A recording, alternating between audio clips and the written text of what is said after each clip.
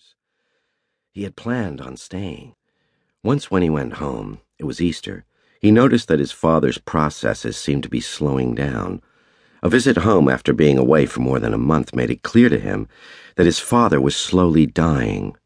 Things were stopping in him, like lights being switched off in different parts of a city as you watch from a hill. When Herbie got the news that it was all over, he stomped his new wastebasket flat.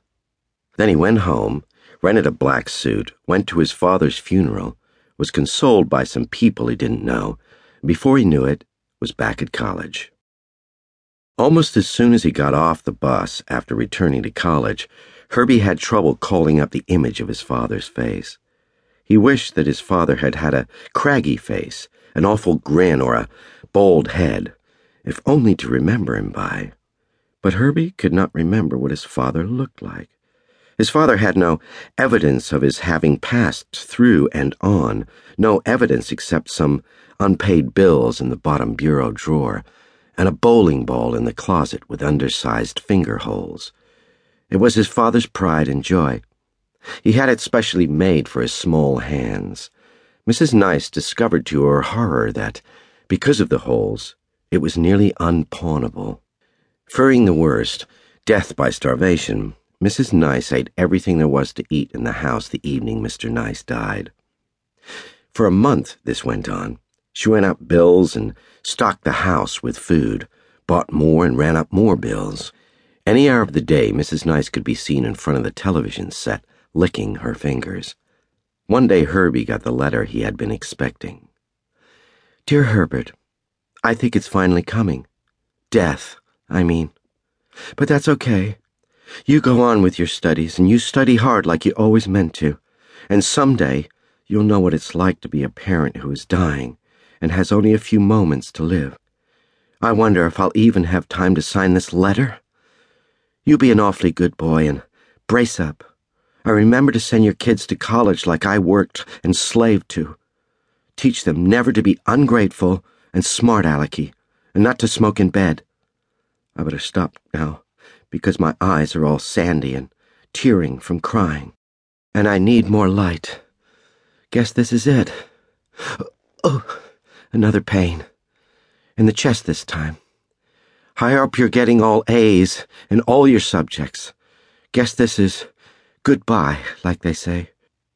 If you need anything, just ask for it. I'll be glad to do anything you want for you. You only have to ask. I'm always here. So long from your sick Mom. He left the next day. When he arrived home, his mother met him on the porch.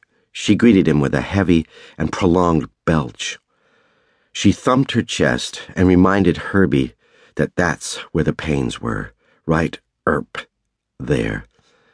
Hello, Ma. I'm dying, Herbie. I know. This time, it's for real. I got your letter. Mrs. Nice returned to where she had been sitting. A bowl of ice cream, half full, rested on the coffee table. Nearby, there was a bag of potato chips. Mrs. Nice cradled the bowl in her lap and picked up the potato chip bag and placed it next to her on the sofa. Then she dunked a potato chip into the ice cream, scooped up some ice cream, and tossed the whole mess into her mouth. She licked and chewed and waited for Herbie to speak. Herbie couldn't think of anything to say. Mother's got rights, Mrs. Nice said thickly. Her next potato chip scoop broke under the strain of so much ice cream. Whatever happened to those man-sized chips? She asked, glancing around the room. What do you want me to do? You see any? Any what? Man-sized chips for the ice cream dip. Herbie stood up and went to the far corner of the room. Then, at a safe distance, he shouted, Look, I don't mind getting your lousy letters, and I don't mind coming back to this stinking house, but I do mind leaving college for good, moving out of the dorm, selling my bike. Your gorgeous bike, Herbie's mother mocked. I said to myself, what's a semester? I said to myself. You're going to give your mother a semester to die in? I thought you were lonely. I thought you needed someone around the house. I thought you were in trouble, sick or something.